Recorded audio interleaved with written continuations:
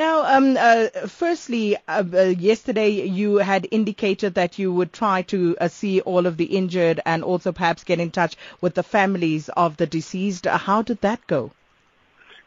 Well, I managed to see not all the injured, but some of the injured around about midnight last night. Obviously, it's not a pleasant experience. As far as the families of the injured are concerned, we don't have all the contact details. We're trying to get all the contact details, and the objective of that obviously is to provide them with whatever support we can. But that is on the way. That process of establishing what the contact details are. Mr. Lars, is there any indication, even at this early stage, of what could have gone wrong? That is unfortunately not possible to establish at this stage. There's no way that we can come up with any clear indication of what has happened. I know that there's various views in the media at this stage that we see people phoning in and giving opinions of what they think might have happened. And we will investigate all of that. But as far as we are concerned, there is really nothing at this stage that we can share with you that would assist us or anybody to really know what has happened here. Speaking of investigating, so what form will that take? What exactly will you be doing in trying to establish what went wrong? Yeah. Well, this is, something like this should never happen. And the purpose is to establish the root cause to prevent it from ever happening again. So that is what the purpose of this investigation is to establish really what went wrong and what was the root cause.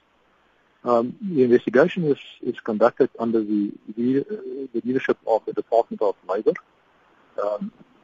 They are leading it on behalf of the authorities, and we will provide them with all the information and support and assistance that we can. But independent from that investigation, we're conducting our own investigation.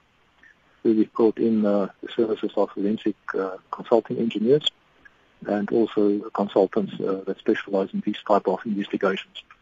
We will work together with our executive team to see whether we can get to the bottom of this. As you said, there's a lot of speculation at the moment, but as far as safety issues are concerned, are you satisfied that Murray and Roberts actually adhered to the rules and regulations?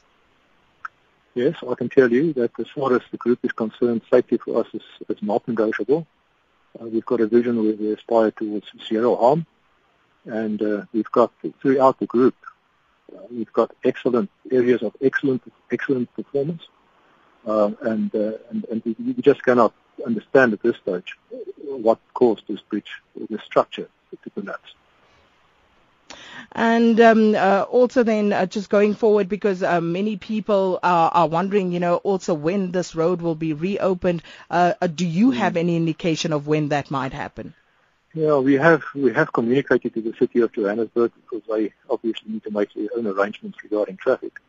The best indication at this stage is our people are working towards having the road open for use in time for the peak traffic this afternoon.